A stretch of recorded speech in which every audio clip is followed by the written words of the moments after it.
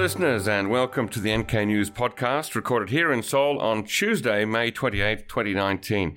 And my special in-studio guest today is Dr. Lee Sang-shin of the Korea Institute for National Unification, or KINU. Welcome, Dr. Lee. Thank you. He is a research fellow of the Unification Policy Research Division at the KINU, and Dr. Lee's study areas include political behavior and elections, public opinion in South Korea, and political psychology. After receiving a PhD in political science at the University of Iowa in the USA in 2008, Dr. Lee worked for the Institute for Peace and Unification Studies at Seoul National University. He joined KINU in January 2016, so he's been there just over 3 years now, right? Yes, right. And early this month, I should say, so in mid-May, KINU released its annual KINU Unification Survey. I understand that each year KINU surveys approximately 1,000 people from different age groups. Yes. And both men and women. Yes. Okay, now this year, we've got a number of results to go through, but this year, what was the thing that most surprised you out of the results this year? The survey was conducted in April, which was after the Hanoi summit. And I was surprised to find that the South Koreans' belief or their perception of Kim Jong-un's image actually got positive compared to the last year. Right. So last year's survey was also done in April. Yes, it's the same time. But that was before the first Moon Kim summit. Is that correct? Yes. Yeah. The result for how positively South Koreans view Kim Jong-un is higher after the failure of Hanoi than it was before the first Panmunjom summit last year. Yes. The Seoul Regional Unification Survey has almost the same identical survey question. They ask, do you think North Korean government can be trusted? And we have almost the same, but we use the name of Kim Jong-un. We ask, do you think Kim Jong-un can be trusted? In 2007 and 2008, in Seoul Regional Unification Survey, they used the name of Kim Jong-il, the father of Kim Jong-un. And at the time, only 7 or 8% of the respondents says that they think that Kim Jong-il can be trusted. 2009, they changed the wording of the question to the North Korean government or North Korean authority. Right. It went up to 40%. 40? Yes, the using of the North Korean supreme leader's name makes a lot of differences. I was surprised that this year, 33% of South Korean respondents says that Kim Jong can be trusted. Considering its very sensitive name, Supreme Leader of North Korea, I think 33% is a very high number. All right. So I understand that in this particular survey, you have, you and your colleagues, so it's not you alone that have done this, right? There are a number of different reports. In fact, we will put a link on our website where people can download the English version of the Unification Survey results and go through it. They can even look at it while they listen to this podcast if they want to. Now, but I understand that you and your colleagues used 200 different survey items in the course of the interview with these 1,000 people. Yes. Now, what are the three core items? Our survey consists of the several parts. The North Korean perception, how people think about North Korea, and how people think about unification, how people think about the unification policy and North Korean policy. And there are a bunch of questions to explain those perception and attitude that include the political affiliation and political opinion and the psychological aspect of the South Koreans. Okay, so we've got unification, North Korea, and the South Korean policy towards unification in North Korea. Yes, so those are that's correct. The three core items that we're going to focus on today. Now, is there any participation by overseas scholars, or are there only Koreans involved in this research? There is one American scholar participating in our survey. Her name is Rose McDermott, which is kind of big shot. Not kind of big shot. He's one of the biggest shots in American politics. In the field of American political research? Yes, right. Is she participating every year in the research? This is her first year. Okay, so each year there's somebody from outside who comes in. Each year we have the new theme for our survey. Last year we worked with the Joshua Culture at Harvard University. And this year because our theme for this year's survey is gender differences, we invited one of the leading experts in that area, who is the Rose McDermott. She helped us to design the survey, and her special field is gender differences. Okay. One of the current issue in Korean politics is that, especially among the young Korean generation in their 20s, the male young Koreans and female ones have very different political opinion. Yeah. Well, we try to measure how the gender gap influenced their attitude toward unification of North Korea. Okay, yeah, and we'll come back to that when we actually look through the survey results, because that is interesting, the gap between men and women and why they might think that way.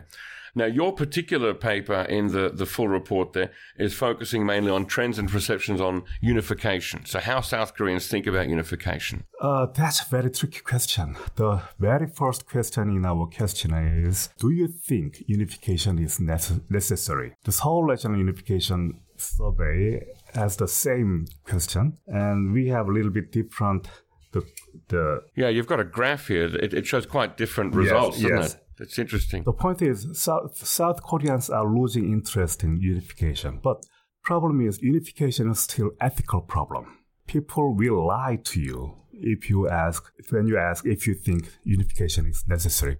Especially in face-to-face survey, yes, you talk to stranger and stranger asks you, do you think the unification is necessary? Right. And I don't think people will give you the straight answer. You think that, so people give you an answer that they think you want to hear, or the answer that the government expects to hear. Yes, the South Korean education system focuses on the nationalism and the necessity of unification. For all our lives, we were taught that unification is a good thing. Mm-hmm. Unification is our national goal. Yeah. So, of course, South Koreans are very reluctant to say that they actually don't think unification is necessary. In our survey, about 70% of South Koreans say that unification is necessary. But I don't think that's a quite straight answer. Yeah, I'm looking at the graph here in the survey that people can download, and I see that in the years since Kino has done it, so since 2014, the number has gone a bit up and down, more or less between 60 and 70% each year. But the figures for the Institute for Peace and Unification Studies at Seoul National University, or IPUS, as I'm going to call them from now on, they have a lower figure, fluctuating between 50 and 60%. This year is one of the highest years, the number being 60%. But, you know, a few years ago, it was almost down to 50%. How do we explain why is it lower? Is that because the Seoul National University is more anonymous in its surveying? In fact, the first unification survey was started by Kino in 1992, when we for the first time asked South Koreans if they think unification is necessary. In 1992, over 90% of South Koreans says that unification was necessary. So it is kind of reflection. It reflects. We were trying to say that, but what in Kino data we have 4-point scale. There are only 4 answers. Unification is very necessary, somewhat necessary, somewhat not necessary, very not necessary. That's how we ask the South Koreans. In Seoul Regional University, there is a middle point. So don't care really either way. Yes. Okay. So about 20% of South Koreans choose the middle point. Why doesn't Kino have that neutral point? There is no point. We ask the same question with IPUS. So I changed a little bit about our coding scale. So that's why we do that. Even though I don't think Korean people are giving the straight answers about the necessity of unification, this variable seems to vary over time. Yeah. It reacts to the North-South relationship. Whenever we have bad relationship with North Korea, it goes down. We have the advanced relationship with North Korea, it goes up. So it's an indicator of how the North and South relationship is going. So if you would choose a point in history, when would you say, I mean, obviously from 1992, that's 27 years ago, the figure was above 90%. Now we're somewhere between 50 and 60 if you believe IPUS, or 60 and 70 if you believe Kino. When did the real big drop begin, in your opinion? According to the IPUS data, real drop began between 2007 and 2008. Really? Okay, yes. So that's after the Roh Moo-hyun presidency, yes, and before, around the time of Lee Myung-bak becoming president. and around the time of the second North-South Summit. Yes, and it was right after the first North Korean nuclear test. That's interesting. Okay, right after the first nuclear test. Yes, right, yeah. That's when people started to think, well, maybe unification's not so necessary. Yes, I think that's the point where people started losing hope for the unification. Now, this year, the numbers show a significant drop. The Kino survey you mentioned in your results showed a 5.1% decrease in response to the question, is unification necessary? But last year, there was a significant spike, wasn't there? Yes. Just like I told you, I really don't believe that the unification and necessity of unification question is for the people's actual belief in necessity of unification.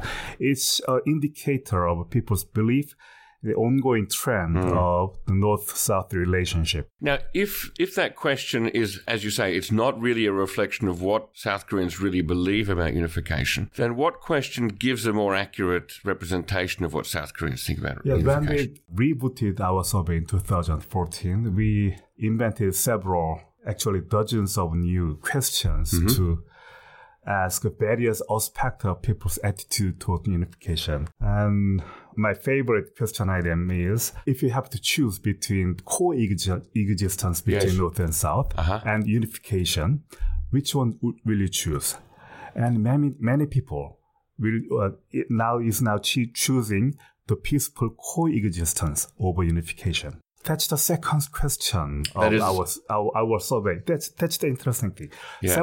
More than 70% of respondents says that they think unification is necessary. Right after that, we ask, if you have to choose between coexistence and unification, which one will you choose? Then more than half the people says that they prefer peaceful coexistence. Yeah, so I've got here, looking at the graph for the second question, increasing preference for peaceful coexistence. You've got the top line is what do they think about coexistence, and strongly agree and somewhat agree. You've got this year, it's almost 50%. Yes. And then those who strongly agree or somewhat agree with unification, you've got 28.8%, so it's almost, let's say, 29%. And then if you subtract, you've got a mathematical thing. So maybe you can help me out. So you subtract one from the other and you get a preference. Yes, right. And the preference for this year for peaceful coexistence of two Korean states over a unified Korean state, this year is 20.8%. Yes. So we've got 1 in 5 South Koreans would be quite happy to see two Koreas living continuously as separate states, almost like Germany and Austria, or... But we just ask the hypothetical situation here.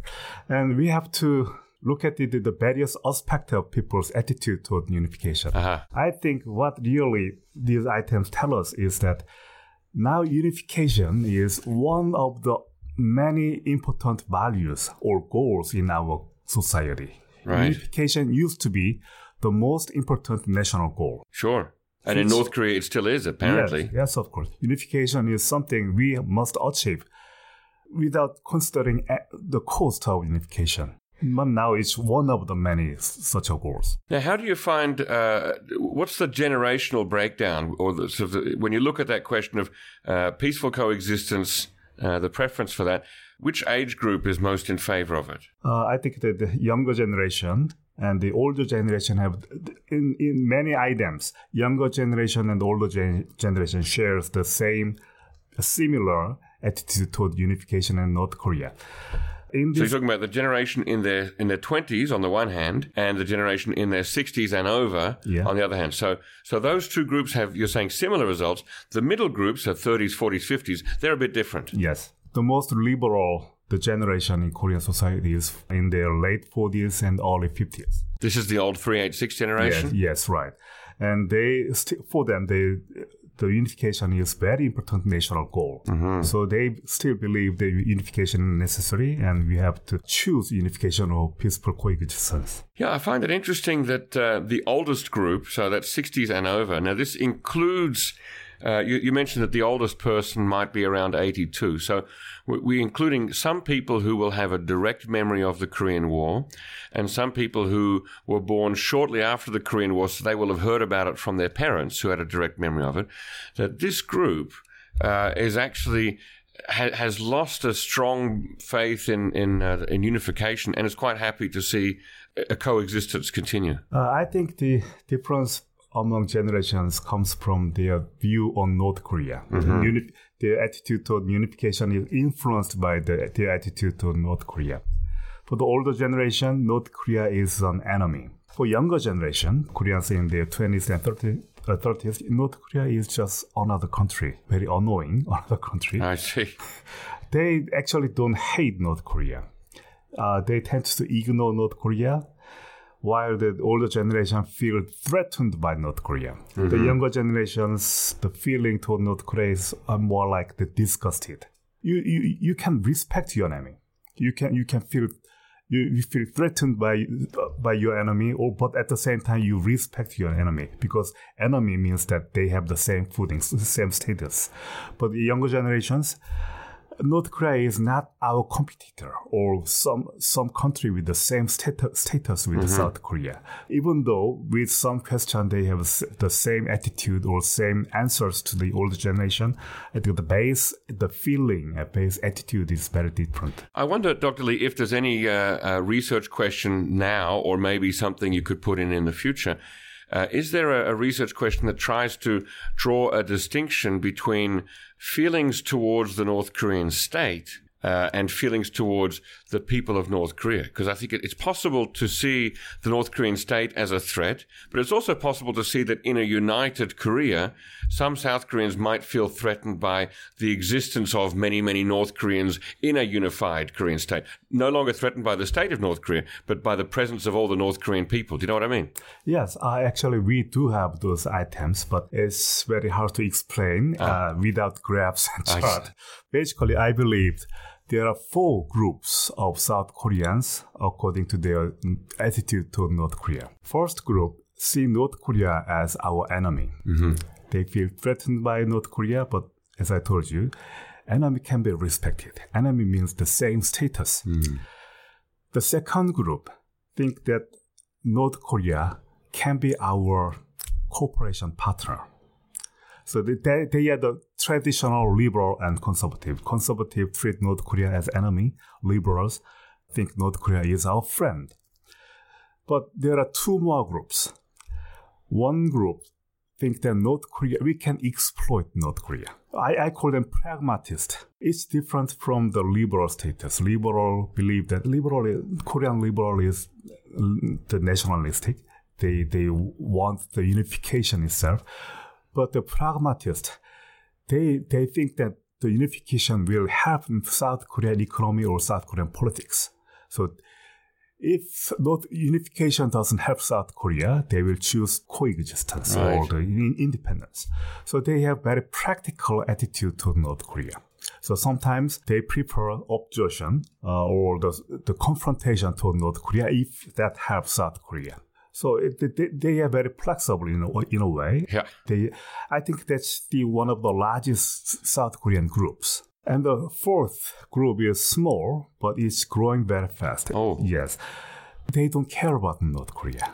And they believe that South Korea will better off isolating South Korea from North Korea. They believe in unification will not serve any purpose for South Korea, and they don't feel any connection to North Korea. North Korea is just another hostile foreign country. And even though we use the same language and share the same culture, they don't see any reason to unification. It's not easy to say that. Yeah. So it's tricky to measure that attitude among South Koreans. So I have the statistical techniques to measure those attitude. And those fourth group, the isolationist, I call them. And it's still small, but it's growing fast, especially among South Korean younger generations. What would you say is the percentage of the South Korean younger generation that now believes in sort of the isolationist theory? In my earlier paper, which I wrote in 2015, I counted them like 15%. If I remember correctly. So 15% of young people, not all of South Koreans. All of South Korean public, 15% of them were categorized as the isolationist. Oh, so 15% of the whole South Korean population? Yes. That's quite high. Yes, but that's not the absolute standard. It depends on my technique and my definition. Right, because as you say, this is not something that people would normally voluntarily state, right? Because it's all relative. They compared to the other groups, they are more likely to treat North Korea as just another foreign country. Another foreign country, okay. More or less similar to Japan. Yes, right. Right. Now, what about the political ideology breakdown of views of unification? You found something interesting, that there's been a change in views held by conservatives in South Korea in the last couple of years. What's happened to conservative views? Under the Park Geun-hye regime, conservatives prefer unification. Suddenly they have changed their position. Now they prefer peaceful coexistence. And is that all because of the government of Moon Jae-in that they've changed their minds? I think so. People usually don't have firm opinion about the North Korean issues. And they change their opinion or the position according to their preference over the government. I support the government. Whatever that government is doing must be right. That's how people make up their mind. So I think that change of the government influenced people's position on North Korea or unification. And it's quite a radical shift. I mean, we see that in 2017, the percentage of conservatives who believed in preferred coexistence was very negative. I mean, it was literally below zero, if that's even possible. And then this year, we're looking at almost 50%, almost 30% are in favor of it. I think that's another indication that unification is not that important issue in Korean public. They change their mind following the government shift. Right. Now, that's a fair point there. You've also had a breakdown on preference by party preference. Yes. So you've got the Liberty Korea Party, the Democratic Party, and the Justice Party. Which party has the strongest view in favor of unification? That's a very interesting question, because the supporters for the Democratic Party has the most stable view over unification. They still prefer peaceful coexistence, but the other party supporters, their position has changed over time quite radically. But the supporters of the Democratic Party, their range of change is the smallest. That means that they have the most firm stance on the unification. And has the policy of the Democratic Party changed much in relation to unification? No. So that both the policy and the support for that policy has remained quite stable over time. Yes, right. Yeah, okay. Now we come to the difference of opinions about unification by gender. And you found that women prefer peaceful coexistence over men. Yes, that's the theme of this year's unification, the survey. Right. And there are three hypotheses. One theory says that women prefer peace because of the maternity, because they are the mother of our next generation. The other theory says that women who are influenced by the feminist ideology, feminist idea, prefer the peaceful coexistence, the peace. And the third theory says that because women see themselves as a minority of the society, and the minorities are the ones who are hurt by the conflict, the military, the war. And that's why, as a minority, women prefer peace. So we will test those hypotheses with this year's survey data. We haven't done analyzed the data yet. Okay. But yes. How big is the difference then? What's the difference in support for peaceful coexistence between men and women? What's the gap? 16.1% gap between women and men. That's a very big gap. Yes, right. Really? Now, you mentioned, so there were three theories. So one of them you mentioned, the first one is women's maternal nature. The second one being... influenced from the feminist theories. Feminist theory. Could you unpack that a little bit more? There's a school of the international relations influenced by feminism. They believe that war itself is the expression of masculinity. And there is actually very interesting studies about the feminism and the war. One study compared the expenditure of the military with the number of the female representatives in the Congress. The country with more female representatives spending less money on military expenditure. And the country with female, the president or prime minister, they tend to spend more money on military expenditure. That's interesting. That's a bit counterintuitive, isn't it? Yes.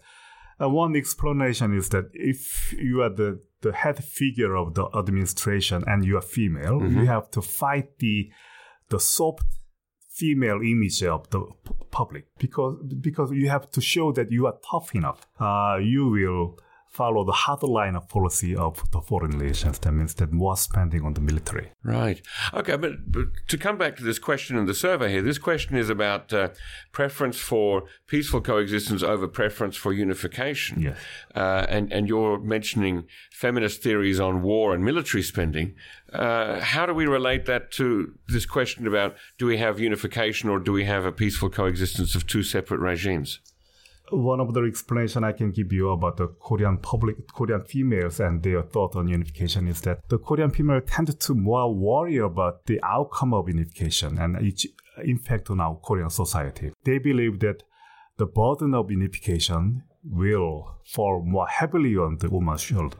They are the minorities, and women tend to be more worried about the social chaos, the political or economic problems probably we will have during the unification process. I think that's why that explains why the Korean females prefer the peaceful coexistence. Let's, on the other side, on the flip side here, why is the support for peaceful coexistence so low among men? I mean, it was only 12.7% this year. Could there be something related to men's military service? Could that be a factor in why their support for peaceful coexistence is so low? I mean, I haven't been in the army, obviously, but I understand that the nationalist education, sort of the inculcation of an ideology of nationalism, is quite strong in the military. I mean, that's understandable, I suppose. So yes, of course. Yeah. That surely, I would think that would be a factor, wouldn't it? Yes, if you serve in Korean military, you have the chance to face with the North Korean threat directly. Yeah. So you feel it. So I think that can influence your attitude to the North Korean threat or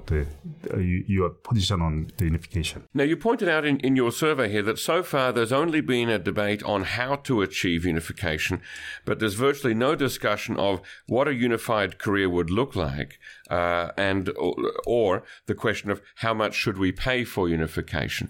Now, why is that those two questions haven't been discussed? And surely the question of what would a unified Korea look like, it seems to me to be so intrinsically linked to the question of how do we achieve unification that it's hard for me to talk about one without talking about the other as a natural consequence. How is that possible that these were ignored? Because the unification was the national agenda. Nobody was allowed to question the value of unification. Unification, it's an ethical problem, ethical question in South Korea. We have the plan for the unification, and it says that the unified Korea must be democratic, must be capitalistic, and I think everyone agrees on that. But we need more than that. We need the welfare system of unified Korea. We need to discuss how to resolve the differences between two Korean societies, how to integrate it two very different Korean societies. And obviously, we will have a lot of psychological problem from both sides. We will have the economic gap issues and also the cultural issues.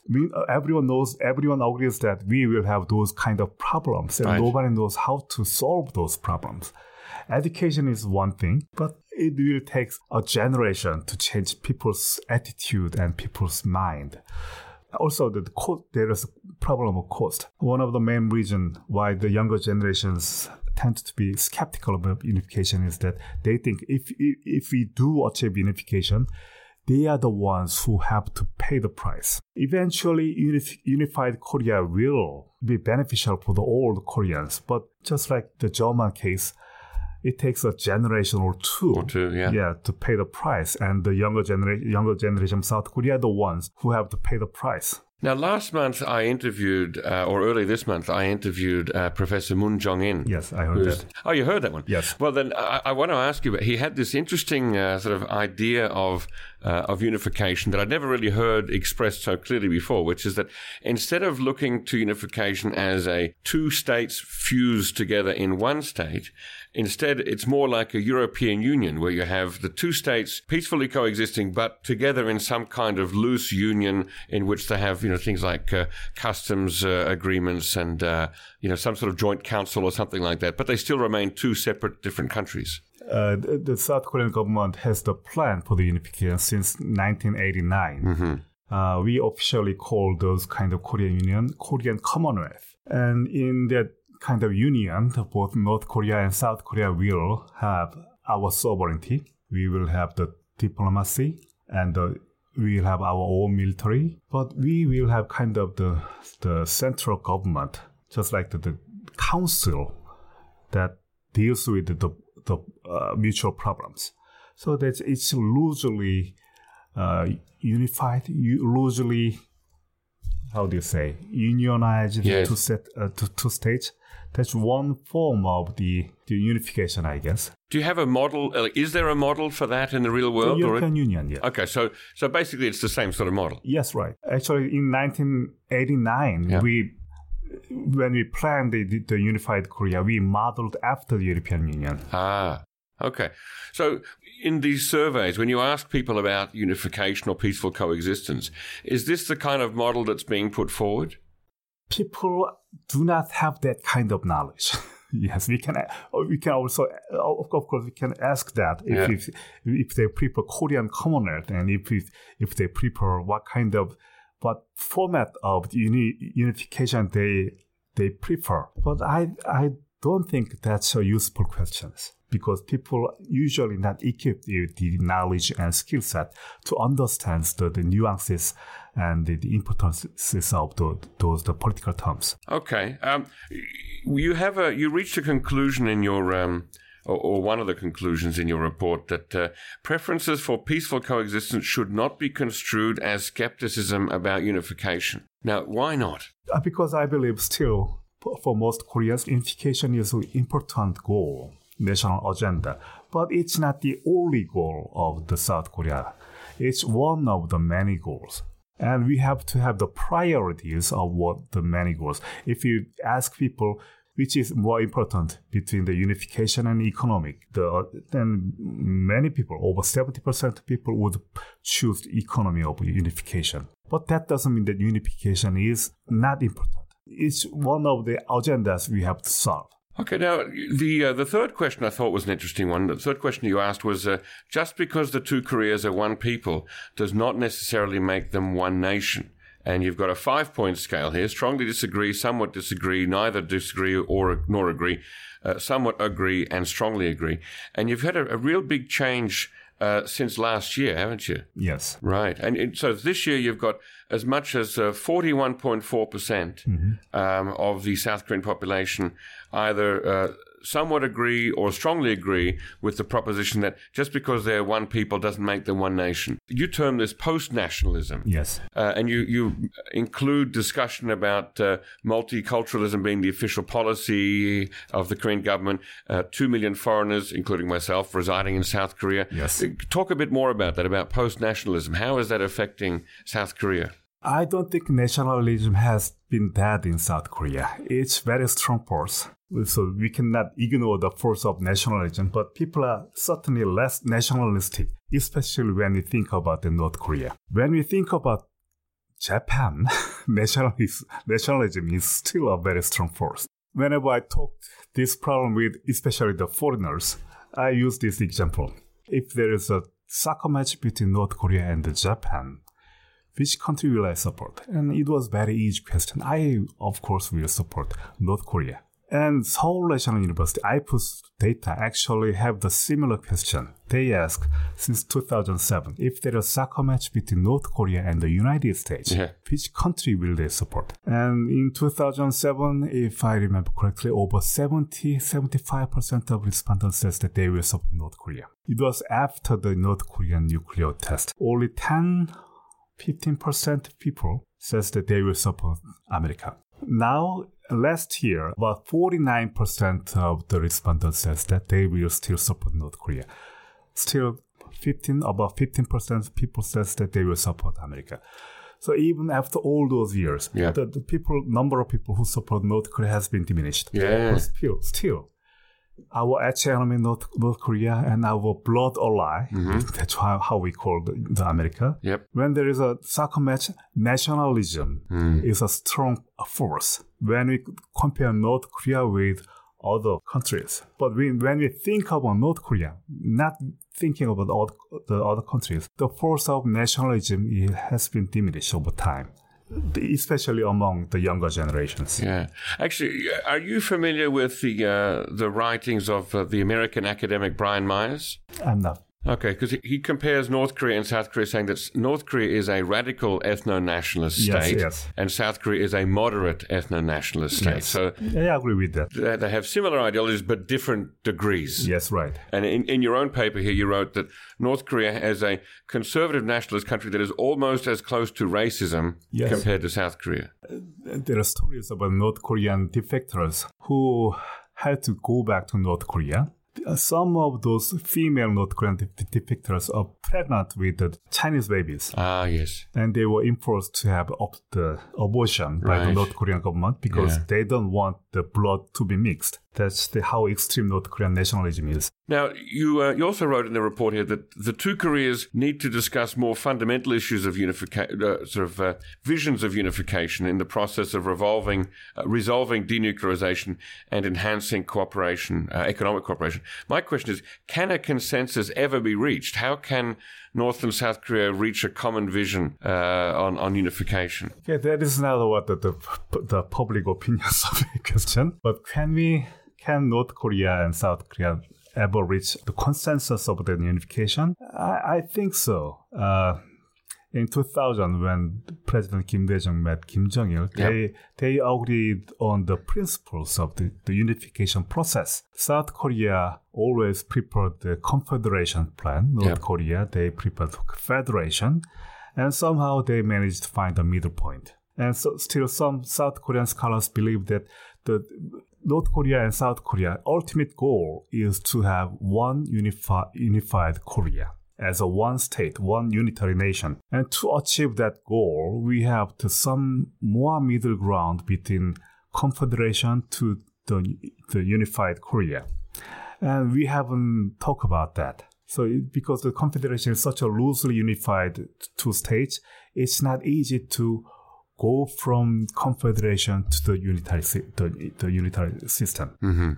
But also, I mean, any kind of structure that includes North and South Korea, whether that's a confederation, a federation, or a unitary state, all of these at some level present a threat to the leadership of Kim Jong-un and his group in North Korea. And that isn't that an obstacle to ever going anywhere together with North Korea? That as long as Kim Jong-un says, well, you know, if my people are able to have free access to information from South Korea and maybe even meeting people from South Korea, that could be a threat to me. You know, how could that work? We cannot have everything we want. We have to make compromise. Mm-hmm. Either we have peace with Kim Jong-il regime intact, or either we have to choose the continued confrontation with North Korea with nuclear weapons. So I think many of the South Koreans would prefer to choose Kim Jong-un's regime intact, but peaceful coexistence toward the road to the unification. Now, one of the last questions that you asked in your survey was,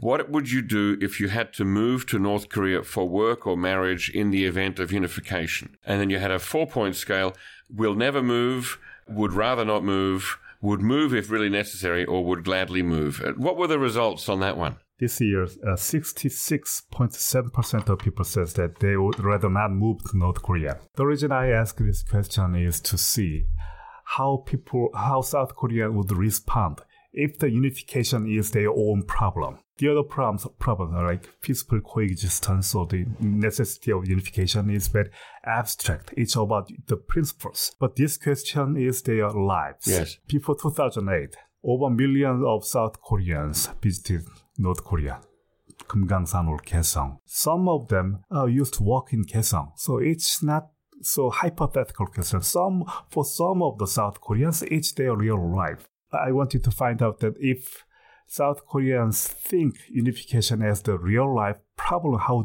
would they react? So 2/3 of South Koreans that they don't want to move North Korea means that even if they say the unification is necessary, they still don't feel unification as they are the personal problem. Right. It's just a principle, abstract notion. Something theoretical, right, not practical. Yes. Now, you mentioned Kumgangsan and Kaesong. I just wanted to, as a last question that I want to touch on here, in another of the research papers in this particular survey, it was found that more South Koreans were keen to see Kumgang Resort reopened than Kaesong. So if there was a sort of a preference, it was like Kumgang first, Kaesong second. Well, that was interesting. I was surprised by that. Why do you think that is? We asked several questions regarding the policies, the Kumgangsan, Kaesong, and the humanitarian aid. Mm-hmm. Supporters of those three policies went up compared to the last year. And the ordering of the support is just like you said. More people like Kumgangsan and then Kaesong. And surprisingly, humanitarian aid was the last one. How do you explain that? I believe South Koreans see Kumgangsan as the safe choice of the North-South cooperation. And Kaesong, the people believe that Kaesong might be a cash cow for North Korea. So it is still a little bit dangerous to open Kaesong before North Korea makes its first move of denuclearizing itself. And that's why that explains the difference between the people's preference over Kaesong and the Kumgangsan. And humanitarian aid, I was surprised because the humanitarian aid, it's humanitarian. Yes. And people prefer Kumgangsan and Kaesong over humanitarian aid. That's really surprising. And I think there is a dilemma of the North Korea. Last year, Kim Jong-un showed off their thriving economy. There were new fancy restaurants in Pyongyang, and it looks like that North Koreans are not starving anymore. There were even the fish market in Pyongyang, and that consumed huge amount of electricity, and that means the electricity is very stable in Pyongyang. But now they are talking about another food shortage of North Korea. So I think the people are confused about the North Korean food crisis. Last year it was okay. Kim Jong-un himself said it was okay. Now the World Food Program says that they need more food. So I think that's why relatively the support for the humanitarian aid was lower than compared to the Kumgangsan and Kaesong, but actually went up compared to last year. Okay, real final question now. Let's say 20 years from now, if somehow unification hasn't happened yet, and if in 20 years' time these surveys by KINU and the one at Seoul National University find that Koreans really don't care about unification or North Korea anymore, will that change government policy? South Korea is a democratic country. The democracy is supposed to be a reflection of people's opinion, and it will influence our policy. But I don't think all the government policy should be influenced by the people's opinion. And government and the public opinion should communicate each other. It's not just one-way communication. Government educate people. Government should let people know the importance of unification. That's one of the main functions of the Ministry of Unification. They educate people about the importance of unification. And I think it can go both ways. People may want more unification or less unification. And some aspect of the people's opinion of unification is very stable. They prefer North Korea of America for the last 10 years. But some opinion has changed drastically over time. Yeah. In 20 years, if still have the North Korean nuclear problem in 20 years, then people certainly will lose hope for unification. But considering it's been almost 70 years, it's not unrealistic scenario that the situation will continue in 20 years. But I don't think South Korea can ever give up the unification. Okay, well, that's probably a good place to end our interview today. Thank you very much, Dr. Lee Sang-shin, for joining us today on the NK News podcast. Thank you for inviting me. Listeners, don't forget to please share this podcast with others. Leave us a review on iTunes or other places where you get the podcast. And listen again next week.